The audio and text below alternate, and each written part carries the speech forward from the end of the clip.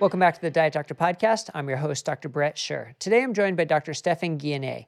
Now, Stephan has a PhD in neuroscience from the University of Washington, where he also did his postdoctoral training. And he sort of specializes in the neuroscience of weight gain and weight loss. And he's the author of the book, The Hungry Brain, which is really a comprehensive guide of how the brain affects weight gain and weight loss. And you'll hear him say in the interview, he doesn't want to call it comprehensive because that would mean it includes everything. And he's sure there's things he left out. And that says a lot about him and about his personality, and that he really does want to focus on the science and speak in a very measured way about what the science truly says and truly doesn't. He always wants to default back to the science and wants to be very clear about when he's speculating, when he's hypothesizing, or what the science says. And so I think that statement of his really says a lot about his personality, which is something I really respect. You can find him at stephanguyenet.com and also on Twitter at WHSource. And in this discussion, we really talk a lot about the neuroscience of why we gain weight and really try and nail him down on some of the practical tips of what we can do to help counteract the neuroscience, right? Because there's this environmental and genetic mismatch of the way we're wired and the environment we're in. So we need to find ways to overcome that. And really, a lot of it does come down to this concept of satiety per calorie, getting the maximum satiety and fullness for the minimum number of calories, or at least finding the balance where you're going to have a diet that you're happy with, where you're hitting all your satiety and nutrition needs, but not overdoing your calories. And then also, what role does exercise play into this, and what does he see as what we need for the future in terms of research and practical implications to really kind of get us out of this obesity mess. So let's get on with the interview here with Stephan Guyenet.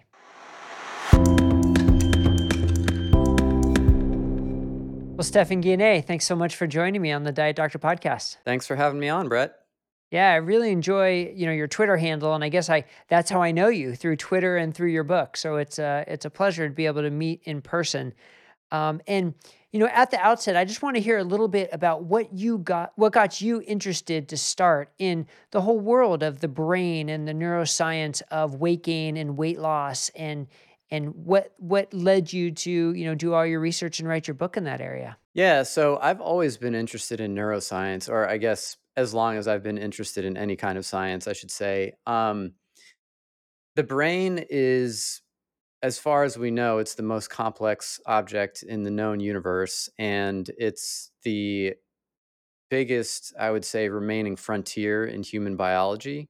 And it's also the thing that makes us who we are more than anything else. And so it's always been a point of fascination to me to understand the brain. And so for undergrad, I ended up going to the University of Virginia and studying biochem, but with the intention of using that as a foundation for neuroscience. Um, and then I went to the University of Washington, and uh, that's where I did my PhD work on neurodegenerative disease initially. So that was before I had developed an interest in obesity research. And neurodegenerative disease is also fascinating, but during that time, I started to learn about body fat regulation. I started to learn that the amount of fat a person carries is not a passive thing; it's a regulated thing, and I found that really fascinating. I wanted to learn more, and eventually, I ended up doing a postdoc with Mike Schwartz, also at the University of Washington, studying the mechanisms of body fat regulation by the hypothalamus, a region in the brain. And really, we were trying to understand how the system works, and especially what happens that causes body fat to increase. So what is the change in this regulatory process that causes body fat to increase? And during the course of that work in my postdoc, I just came to understand that there was tons of really interesting research coming out on this that wasn't reaching the public at all. I mean, really barely at all. And it just seemed like a tremendous opportunity to me for science communication. And I've always really enjoyed science communication. And so um, after my postdoc, I decided not to pursue academic research. And one of the things I did at that point was I wrote The Hungry Brain, which was my attempt to take all this information that I was encountering that I found so fascinating and that felt like it really wasn't getting to the public, and put it together in this kind of like, um, I hesitate to say comprehensive because obviously there's tons of stuff that my book leaves out, but just kind of like high level overview, at least an attempt at a, semi complete explanation of what's going on. Um, and yeah, so that's the basic trajectory. Yeah. And just in your answer, it shows a lot, I think, about your approach and your personality that you choose your words carefully. You don't want to overstate things. And I think that's important.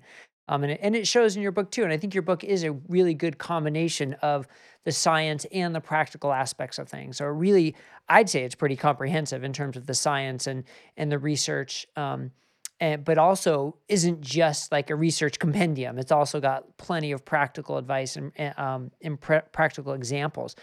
So, but one thing I want to clarify, when people hear like the brain is the most important organ for weight gain and weight loss, and the brain regulates your fat threshold or whatever, people may think like, oh, so that means I'm making the decisions. It comes down to if it's the brain, it's your decision. So it's your fault if you're fat because you're making the bad decisions. But that's not at all what you're saying. So I just wanted to make sure that we clarify that right off the bat. Yeah, I appreciate you giving me the opportunity to clarify that. Exactly. Yeah, that's exactly right. So, I mean, most of what happens in the brain is not consciously accessible to us, right? I mean, if you have the experience of feeling hunger, you didn't decide to feel hunger. That's just something that's arising from non-conscious parts of your brain. Same for cravings. You didn't say, "Hey, I want to have a craving right now." That's something that arises from non-conscious parts of your brain. And I mean, this happens with almost anything. Like, how do you know, how do you know how to count and know how to do math and remember where XYZ is in your house? Like, this is all just coming from non-conscious parts of your brain that you don't have direct access to. So, most of what happens in your brain is non-conscious. And those non-conscious brain systems evolved to in a specific context that is not the context we find ourselves in today. So you have all these systems that are working to regulate your food intake, regulate your body fat level, regulate all these different things in your behavior and your body.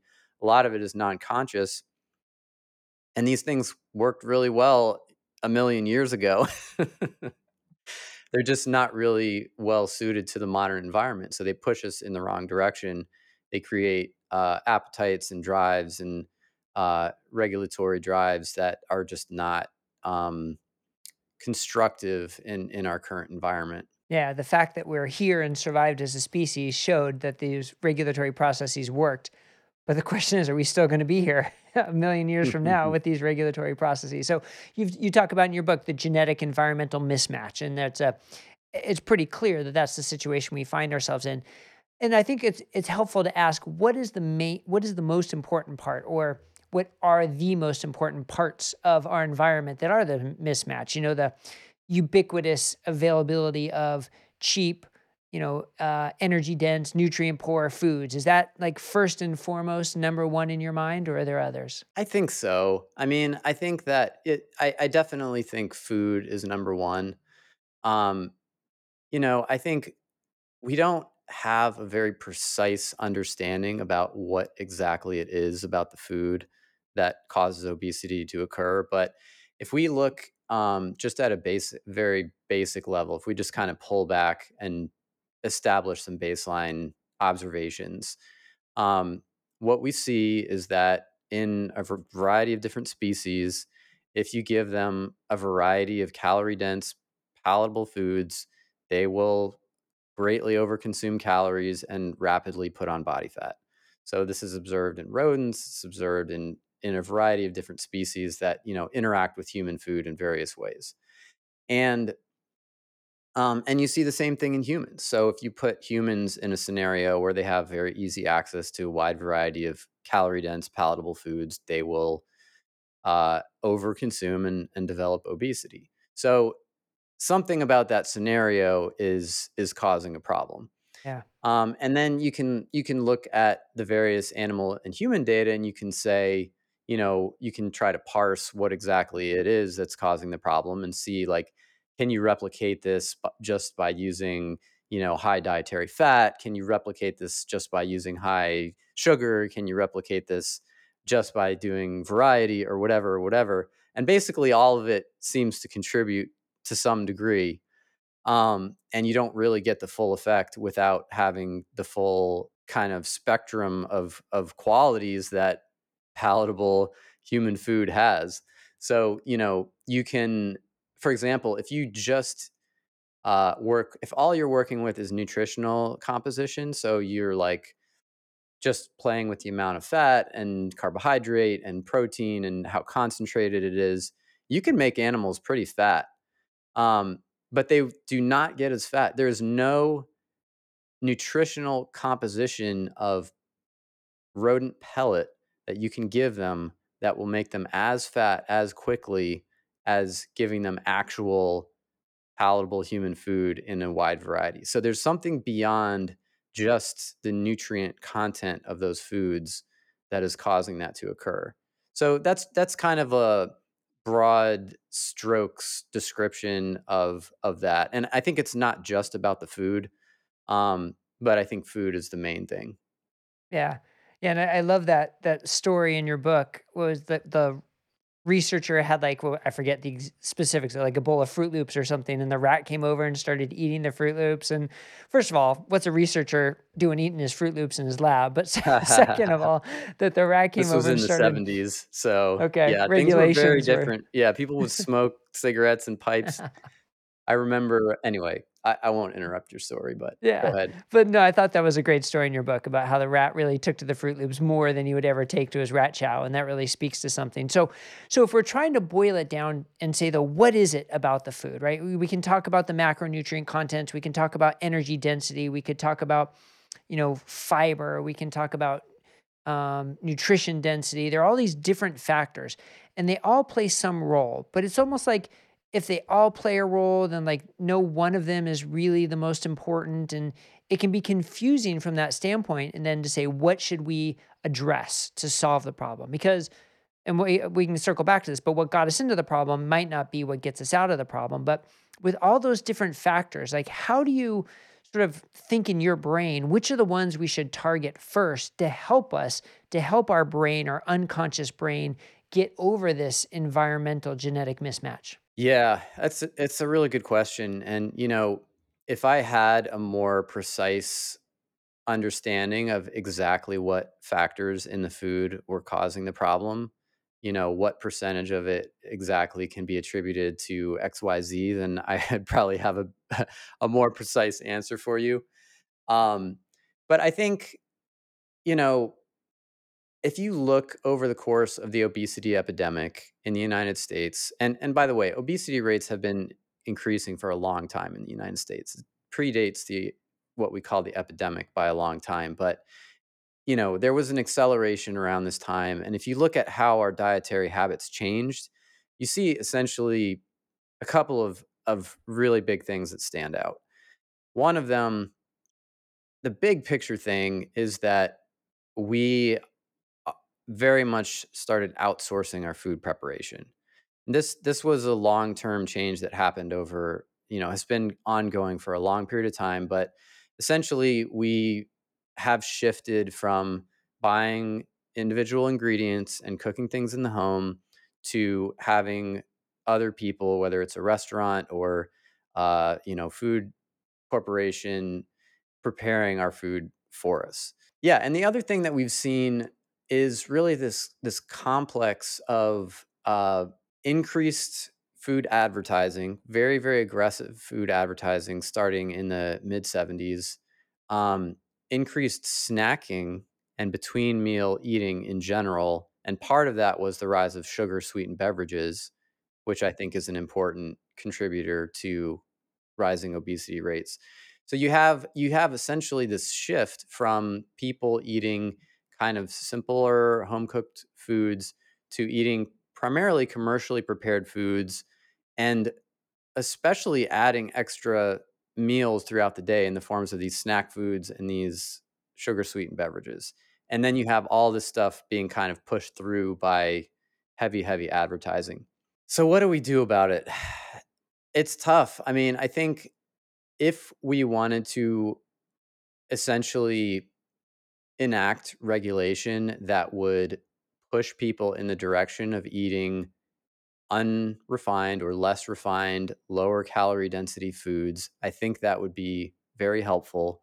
I also think that such regulation would be too heavy handed to be feasible in a country like the United States. Yeah, I mean, let's be honest, our government doesn't exactly have a wonderful track record of enacting things for the benefit of people's health at the expense of big corporations, which is what would have to happen. So I think we have reason to be skeptical that that would happen. So if we can't rely on government, and that's I guess what I mean by saying what got us into this problem probably isn't going to be what gets us out of this problem, because what got us into this problem, like you're saying, and like we've talked about, the ubiquitous nature of these low or high energy density, low nutrition density foods that are hyper palatable and we're snacking on and so forth. So if the availability of those got us here, but we're not going to be able to get rid of them or legislate them, then what's another way out? So we can talk about some specific concepts, right? There's this concept of Energy density? energy density. So I already used it, that statement 3 times, and I blanked on it. Okay, all right. So there's the concept of energy density, and we should just be eating less energy dense foods, and that will potentially solve the problem. But so what I find is when you talk about one specific thing like that, like, okay, it's probably a good idea, but in isolation, it might not solve anything because that means eating salads all day long. And I think we've tried that and it doesn't work. So I guess the question is, does energy density play a role? And what else do we need to combine with focusing on energy density to get us past the hurdles of the hungry brain? Yeah, I think it does play a role. I mean, so I think it sounds like we are transitioning here from talking about like public health approaches to talking about individual approaches. So we're saying Right. basically government's not going to do it. What can we do? Is that accurate? Yeah, yeah, because I think maybe that shows my skepticism and my bias, but I'm highly skeptical that the government's gonna be able to show us a way out of this. And how are we ever gonna agree on what to Yeah. tax, what to regulate? Where do you draw the line? Like with tobacco, it's easy, right? You either smoke or you Yeah. don't. Tobacco, you don't need to smoke, but you need to eat. So we need to draw a line somewhere. And I don't see how we're gonna be able to agree on what's evil, what's bad, what needs to be regulated. So, and most people are going to make their own decisions anyway. So how are we going to advise people to find their own way out of this? Because, like you said, it's all these unconscious areas of our brain that are controlling our hunger. That we can't simply decide not to feel hunger. We have to find a way that the way we live our lives and the food we put in our mouths don't trigger that hunger. I mean, I mostly agree with that. I would say there probably are some approaches that could be taken on public health. I think there are some things that most people agree on. Like, I think most people agree that sugar sweetened beverages are not something that contribute to health and leanness in any way. Um, and so I think and there's food advertising. I think that's something that most people are pretty sympathetic, especially food advertising to kids. Hmm. I think there are some things that could be done, but the scale of the problem here is enormous. Yeah. In the United States, 43% of people are classified currently, or of adults are classified as having obesity. Lifetime obesity rates now is more than 50%. And so this is not a problem that we're going to solve by dinking around the edges of it. Um, so in that sense, I agree with you. I'm just trying to say that I think there are some things that could be done, even if they're not necessarily going to solve the problem. Maybe they'll help a little bit. Okay. But anyway, I agree that at least for the time being, we need to take care of ourselves. And I think there are a couple of different ways we can think about this. We can think about it as people who are trying to prevent themselves from gaining fat or uh, control their body fat in a kind of, diet and lifestyle way. And then we can talk about what happens if you're a person who has obesity and you're seeking treatment. You're seeking something that's more intensive. And I think those are different conversations. But I'll address the first one first because I think that's really what you're getting at in this question. I think energy density is relevant, but it's just not the only factor. It's a Hmm. factor. And there are short-term data suggesting that it's a factor in satiety. So you get more fullness per calorie if you're eating things that are lower calorie density. Basically, they fill up your stomach more, and that sends a signal to your brainstem telling you to feel a little bit more full. And then there are longer term studies suggesting that manipulating energy density can cause weight loss and aid in weight loss maintenance in people who have overweight and obesity. Um, but people have accurately pointed out that you can go on diets that are higher in energy density and lose weight. So, I know this is a common point that's made in the low carb community because low carb diets can be higher in energy density because higher proportion of fat, and that can be compatible with weight loss. And so it's not this like dominant factor that steamrolls everything else. It's one factor in a more complex picture of how food intake and body fatness are regulated. So yeah, there's calorie density, and the kind of a concept I would highlight is how filling a food is, the satiety value of foods. Um, I think that a lot of people will get a fair amount of mileage from this in their diet just by targeting satiety. So if you're eating foods that are lower calorie density, that are higher in protein, that are higher in fiber, that are not super palatable, you're going to have a diet that just doesn't push your brain to overconsume calories. And the nice thing about it is you get the same level of fullness. You're not stopping before you're full. You're just eating to your normal level of fullness, Hmm. but you have consumed fewer calories because that food is inherently more filling. Hey, I think that's a great point. The concept of satiety per calorie, that you can hit your satiety mark however you want. You could hit it with 3,000 calories per day, or you could hit it with 1,500 calories per day, and the food you choose makes a difference. So, and also what you brought up, the protein and the fiber and the energy density together. Because I know what some people have said was, well, we just need to add protein and fiber to the chips and the packaged foods. And but no, because then it's a highly energy dense food with protein and fiber. So trying to balance the protein, the fiber, and the low energy density. So one thing that I think that has led us down this path, and in your book you talk about the dietary guidelines, and there's a big debate. Did the dietary guidelines cause us to become, to have this obesity epidemic, or did it just create the environment for it to happen? But whatever, that's a discussion for another day. But the point being, when we went from full fat milk to low fat milk or non fat chocolate milk, or this fear of fat to get us away from fat has created the environment for the energy dense hyperpalatable food. So do you think, I'm definitely a lawyer leading the witness here, but do you think that getting rid of the fear of fat and just instead focusing on whole foods, regardless of the fat content, just focus on whole foods and don't fear fat, would that be a good step towards a higher satiety per calorie diet to then help us sort of inch our way out of this obesity epidemic? Yes. I mean, I am in favor of whole foods generally as a heuristic, a rule of thumb. And am also favorable toward whole foods that have a higher proportion of fat. So, things like nuts and dairy. I don't think fat is irrelevant. So I wouldn't want to convey that message. But I do think that the fat per se is, in terms of the amount of calories that we're eating and the impact on body fatness, I don't think fat per se is really the thing that we should necessarily be caring about, or at least not something we should be focusing on. I think more calorie density and palatability are going to be more important. So, there's a big difference between eating nuts or eating a whole egg versus using a large amount of butter and oil, adding a large amount of butter and oil to to a dish. In my view, those are two fundamentally different scenarios that are going to have different effects on appetite and body fatness. Yeah, and I think that's a good differentiation. And look, there are always going to be pockets, and they could be potentially big pockets of people who are going to succeed in either way. People eating an 80% carb diet and can maintain a healthy weight, and people eating a very high fat diet full of oils and butter and cream and maintaining weight.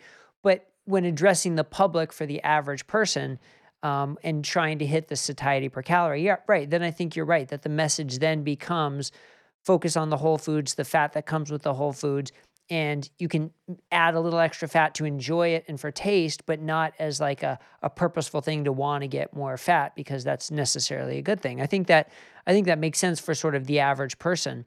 Yeah, I Um, tend to the concept that I think about is limiting added fats, but not limiting fats in general. yeah, And I absolutely recognize that, there are people who have eaten a lot of added fats and fatty foods in general and lost weight. I just don't think that that's not the reason they lost weight. The reason they lost weight is they're severely restricting carbohydrate.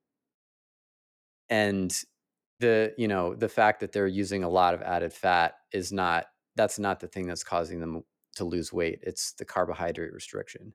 right. So, if you have a person who's not restricting carbohydrate and they're adding a bunch of fat, it's not going to cause them to lose weight. It's going to cause them to gain weight. And we have trials, showing that. So, Yeah. um, I think that is kind of the concept that I like to distinguish.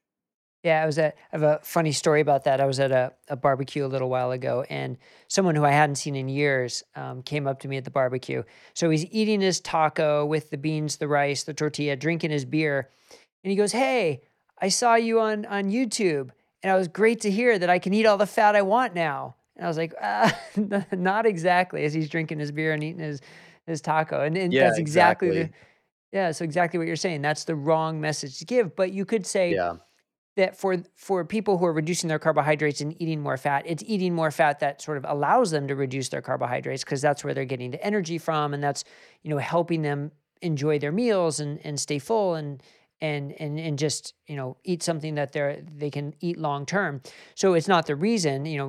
Reducing the carbs is the reason, but what else you eat makes a difference, and it's being sustainable and enjoying it and Yeah. being able to do it long term. So in that situation, that definitely does make sense. I know we're jumping around a little bit, but I also wanted to go back and talk about this lipostat because it's probably a term most people haven't heard, but it features fairly prominently in your book. So, and I think it really adds to the understanding and the discussion of why some people really struggle with weight loss. So give us an overview of the lipostat and why it's so important for weight loss and weight gain. Yeah, so the lipostat is a name that's been given to the body fat regulating system in the brain. So the brain obviously regulates a lot of different things, and there's a part of the brain that specializes in uh, homeostatic regulation, which is regulation to try to keep some physiological variable within some range, and that's the hypothalamus. So the hypothalamus contains literally a thermostat that regulates your body temperature. And the way it does that is by using both physiology and behavior. So, if your hypothalamus detects that you're cold or you are under threat of low core body temperature because your skin sensors are saying, I'm in cold water or whatever, it will contract blood vessels on your skin. That's a physiological response.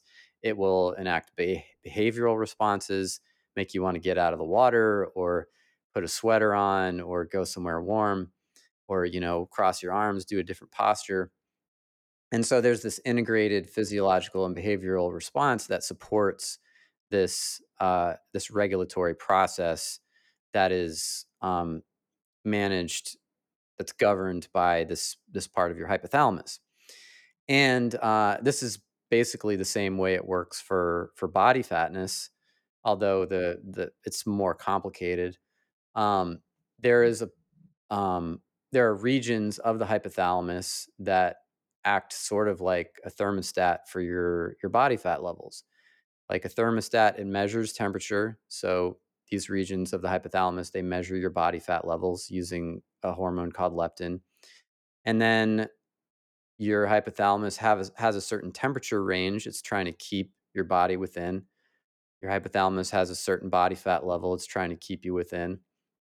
And if you deviate from that, it engages physiological and behavioral responses that bring you back to the desired range. And so this has been best characterized in the in the context of fat loss. So actually, before I go there, let me just say that the unlike your temperature set point, your body fat set point can really change quite radically. Um, it can be very different between individuals. It can change over the course of one individual's life. Temperature set point can change too. Fever is a good example of that. Um, but it's, you go up a few degrees for a while and then you come back down. So that's uh, not really what happens with the body fat set point. And so we call the system the lipostat. The lipostat means, lipo is fat and stat means keeping constant. So it's the system that tries to keep fat levels constant.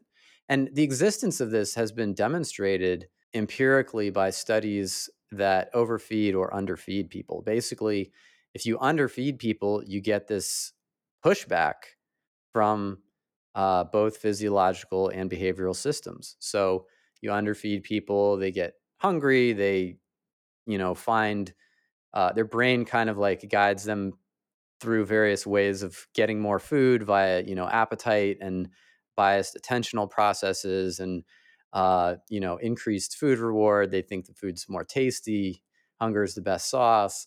And, and then also physiology. So energy expenditure can be curtailed to conserve energy. So, and then what you see basically, if you, you know, cause someone to eat fewer calories and lose weight, generally they will rebound over time. Like if you stop whatever the intervention was that you did, if you stop it, if they're not trying to restrict calories anymore, they'll go back up to their former weight and they'll be very similar to where they started. So it's not just like random where your weight is.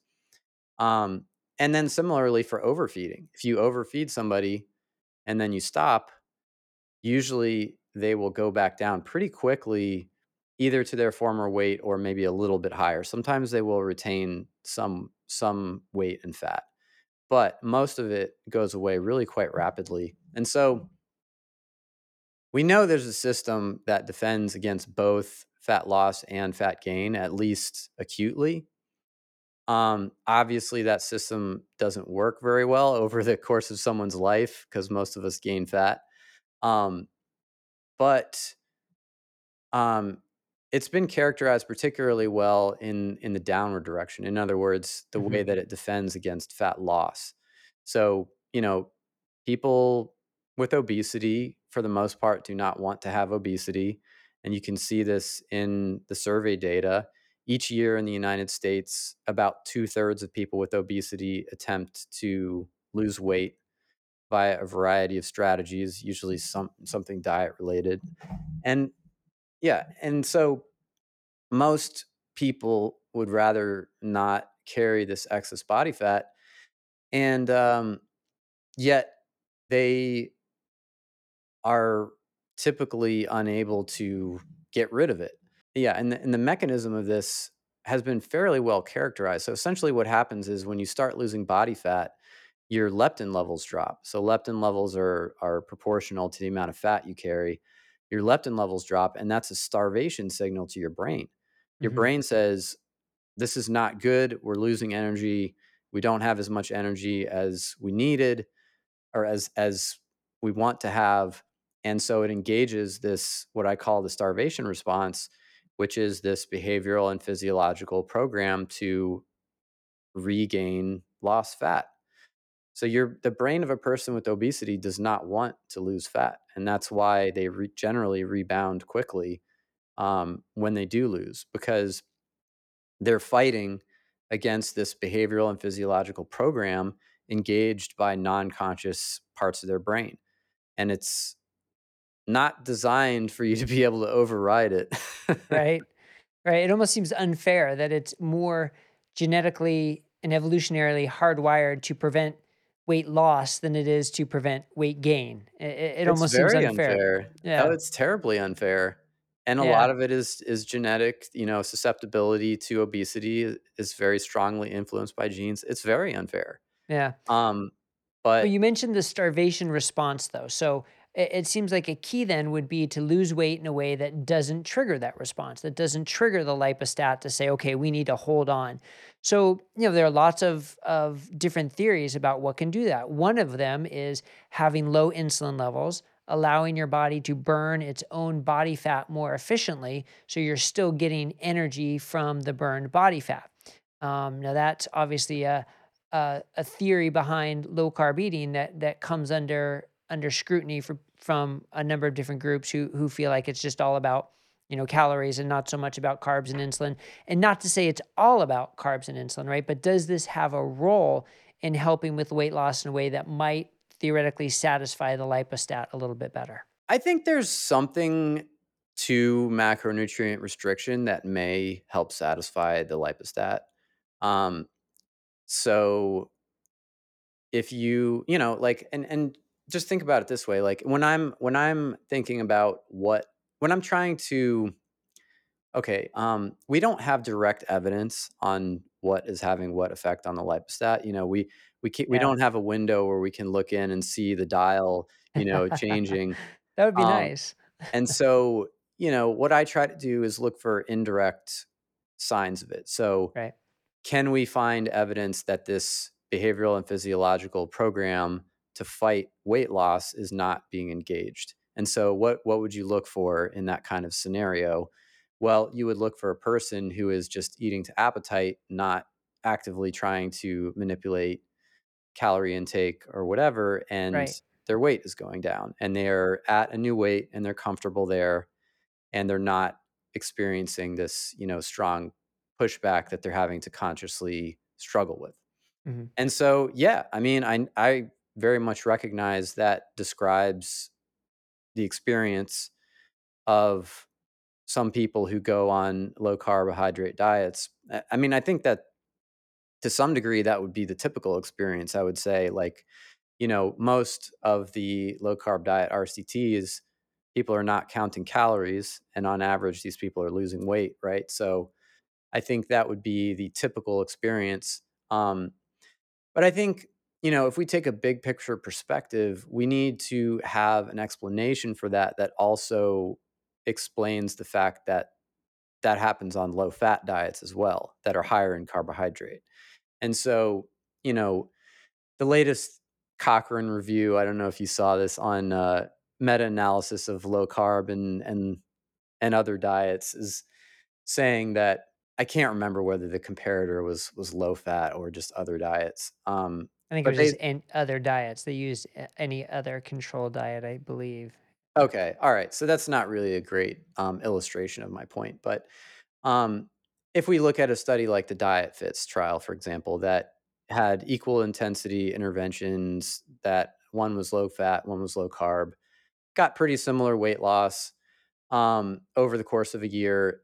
You know, you could make an argument, I think, that low carb diets might cause more weight loss over 6 months, or maybe even a little bit more over 12 months on average. But like the fact is, they're both causing weight loss, and the difference is not that large once you get to a year in randomized controlled trials. And so, and this is not, I'm really not trying to have like a pissing contest at all. I'm just trying to illustrate, because I don't think that's productive, but I'm just trying to illustrate that whatever theory we have has to explain both of these observations.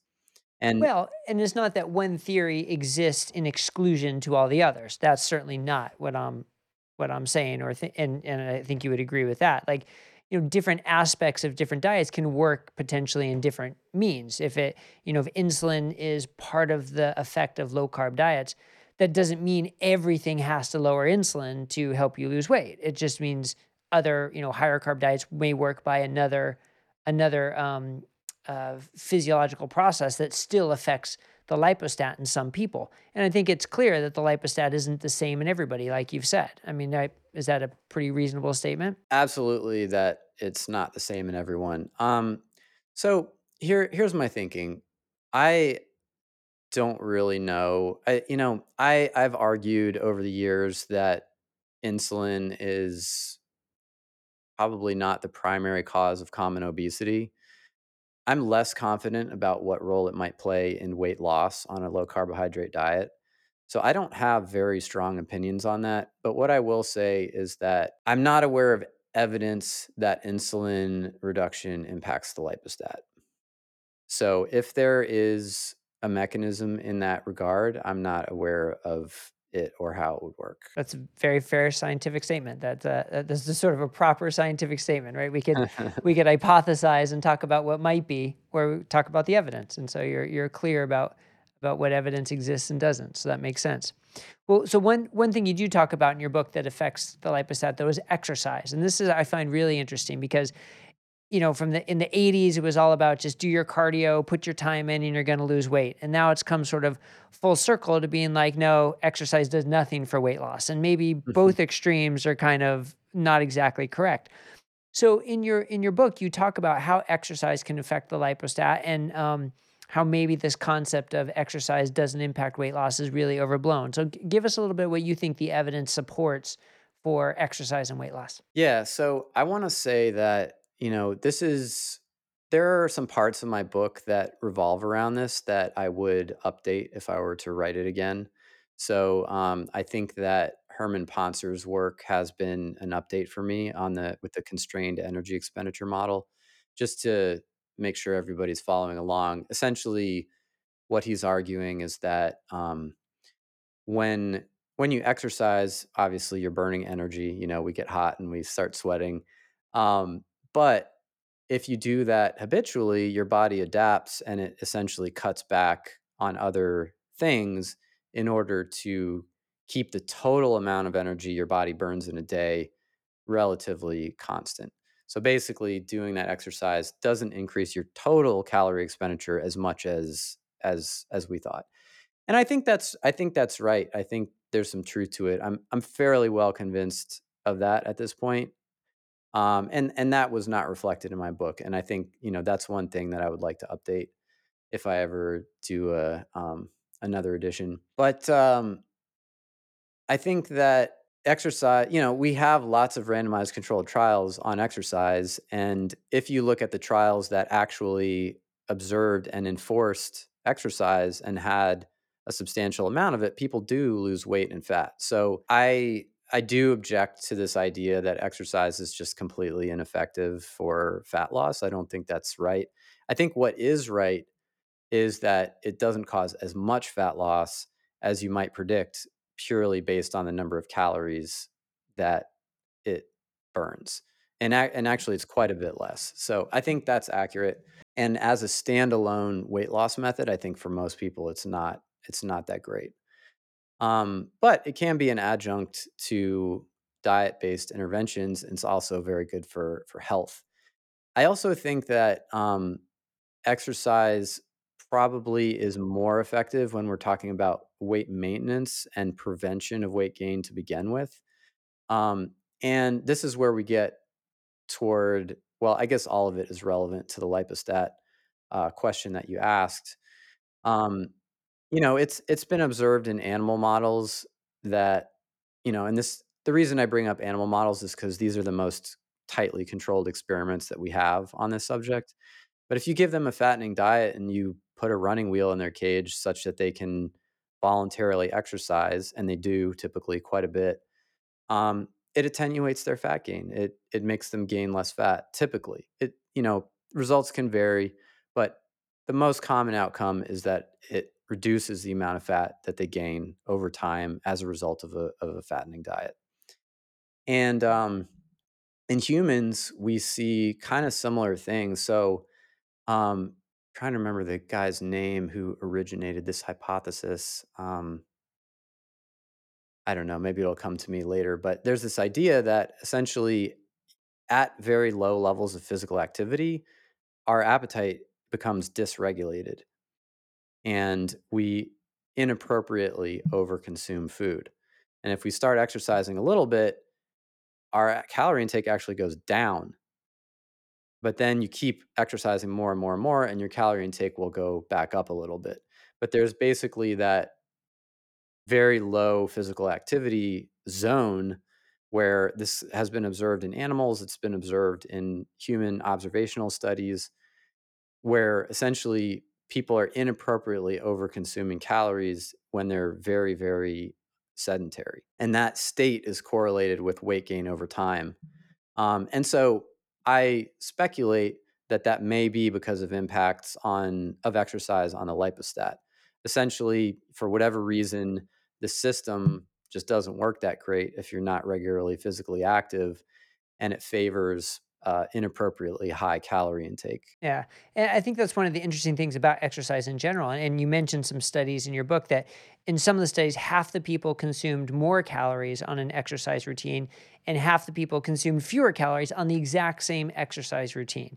And I mean that's enough to drive you crazy though, because you're like, look, I want to know, does exercise make me eat more or it doesn't? But you know, when the research shows 180 degrees in the same study, it's hard to know. And Yeah, that's and why I this think, is well, yeah, go go ahead. ahead. No, no, please. Okay, and it's interesting because I mean, I don't know if you've ever encountered people like this, but I know people who will swear up and down that they gain weight and fat when they exercise. Yeah. And I believe them. I don't think they're lying. I think it's uncommon, but I think that there are people like that. Yeah, it's interesting, and eh, there are a couple things behind that, though. There's also the behavioral aspect of it, of the, whether you recognize it or not. Like, oh, I exercised today, so I can eat a little more, I can treat myself or whatever. And that's not the way exercise is supposed to work. It's just supposed to be a part of life, not a reason to treat yourself. So that could definitely do it. But it's also that's the conscious drive. But there's also the unconscious drive that it probably does affect lipostat in different ways in different people and different types of exercise too. So are we talking about, a 10-mile run, or are we talking about a 20-minute hit exercise, or, resistance training? Because I don't know, personally, I see that I get different levels of hunger among those different types of exercise. And so it matters. And so when you're talking about somebody who's maybe doing a 30-minute walk or a yoga class or some band work and resistance training, are those going to affect their hunger differently? And I don't know that there's good research to point us one way or the other for that, other than for people to do their own experiment and see how they feel from their hunger. What's your take on that? Yeah, I mean, there is research. I'm not really familiar with it. I know there is research on acute effects. So, in other words, like what happens that same day on to your appetite when you do different types of exercise. I'm not real familiar with it, and I'm a little bit like, I guess I would like to see longer term studies. Hmm.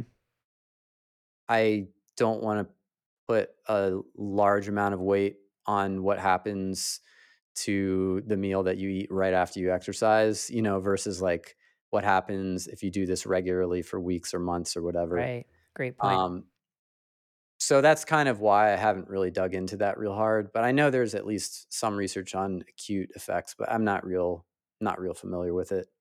Okay. You brought up Herman Ponzer's research when he studied the hunter gatherer tribes, showing that they walk all day long. They get so much walking in, but their total energy expenditure is not any higher than the person sitting on the couch when controlled for body composition and body leanness. But as I remember it, there was also like the farmers were a separate group, and they actually did have an increase in their expenditure, which to me makes me wonder, is it because we're talking about the cardio of the walking or sort of the resistance training of the farmers and the physical work that they do? So could you, I mean, that didn't study this, but could you then hypothesize that maybe it's the resistance training more than the cardio that is increasing the energy expenditure? And because on the one hand, it's a little depressing his results, right? That you can exercise all you want and you're not going to increase your energy expenditure. So it's not going to really matter in the long run for weight loss. But I would say, well, wait. There's this other group here that may be giving us another clue. Did you happen to draw any connections there? Yeah, yeah, it's a great point. I do recall that. And so just to flesh that out a little bit, the farming group, I don't remember what group it was, but they had very high levels of physical activity, higher than the Hadza. And Yeah. so, but I think that kind of non-industrial farming work is actually more akin to cardio than resistance exercise. I mean, these people are digging holes and weeding their gardens. They're not like lifting large amounts of weight. Um, I think typical agricultural work in a non-industrial society is just kind of like grinding all day, low level low level work. So, but I think this brings up a point, which is that, Herman, his kind of argument is that physical activity really barely makes any difference at all on energy Yeah. expenditure. And I think um that's not widely accepted. And I would say, if I had to guess, I'd say it's probably a bit of taking it a little too far, taking the idea a little too far. So if you look in, there are big exercise trials that have been done where they monitored and enforced exercise in a group of volunteers. So, like, I don't think they were whipping anyone, but they had them as part of the study, and they had an actual research facility with exercise machines, and they had people actually come in and they, coached them and observed them. And so, really good compliance. That's really the key. And if you look at those studies, you see that people's total energy expenditure went up. Their body fat went down, typically their energy expenditure went up, not as much as you would expect. So there does seem to be some constraint, but their energy expenditure did go up. So I don't know. This is an active area of research, and I'm not, you know, at the level of expertise that Herman and the other people debating this are at on this topic. Um, but my impression is that the truth might be somewhere in between, where there is a relationship between habitual exercise level, and physical and total energy expenditure, but it's just not nearly as large as a kind of naive model would have predicted. Okay. All right. Yeah, I think that makes sense. Well, I'd love to get Herman on to discuss this too. So if you know him, put in a good word for me so we can get him on the show. I'm sure he'd be happy to speak with Yeah. you about it.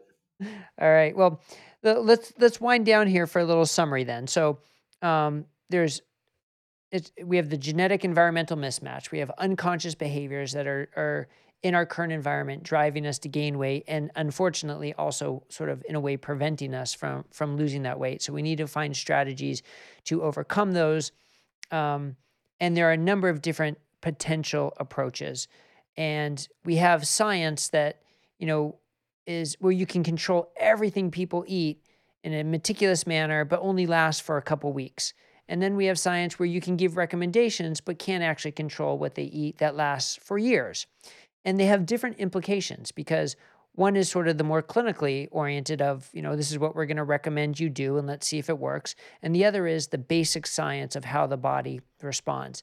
So looking at that environment of the science, and since your specialty is evaluating the science and understanding what the science says, what do we need? What is the science we need in the future to help us answer the most pressing questions, or how are we going to help prevent and reverse this obesity epidemic? I think that the most important things we need right now are, first of all, in the diet and lifestyle sphere, how can we maximize compliance with dietary interventions? So compliance is a really big factor in um, effectiveness of diets Yeah, for weight control.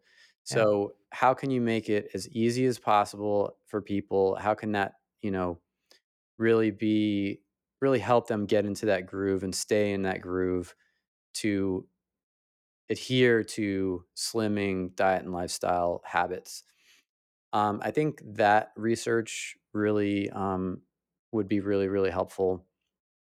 And I think, there's a lot of research right now going into medical and pharmacological obesity management. This is not something we talked about today, but we have this new weight loss drug, Wegovy, that is highly effective.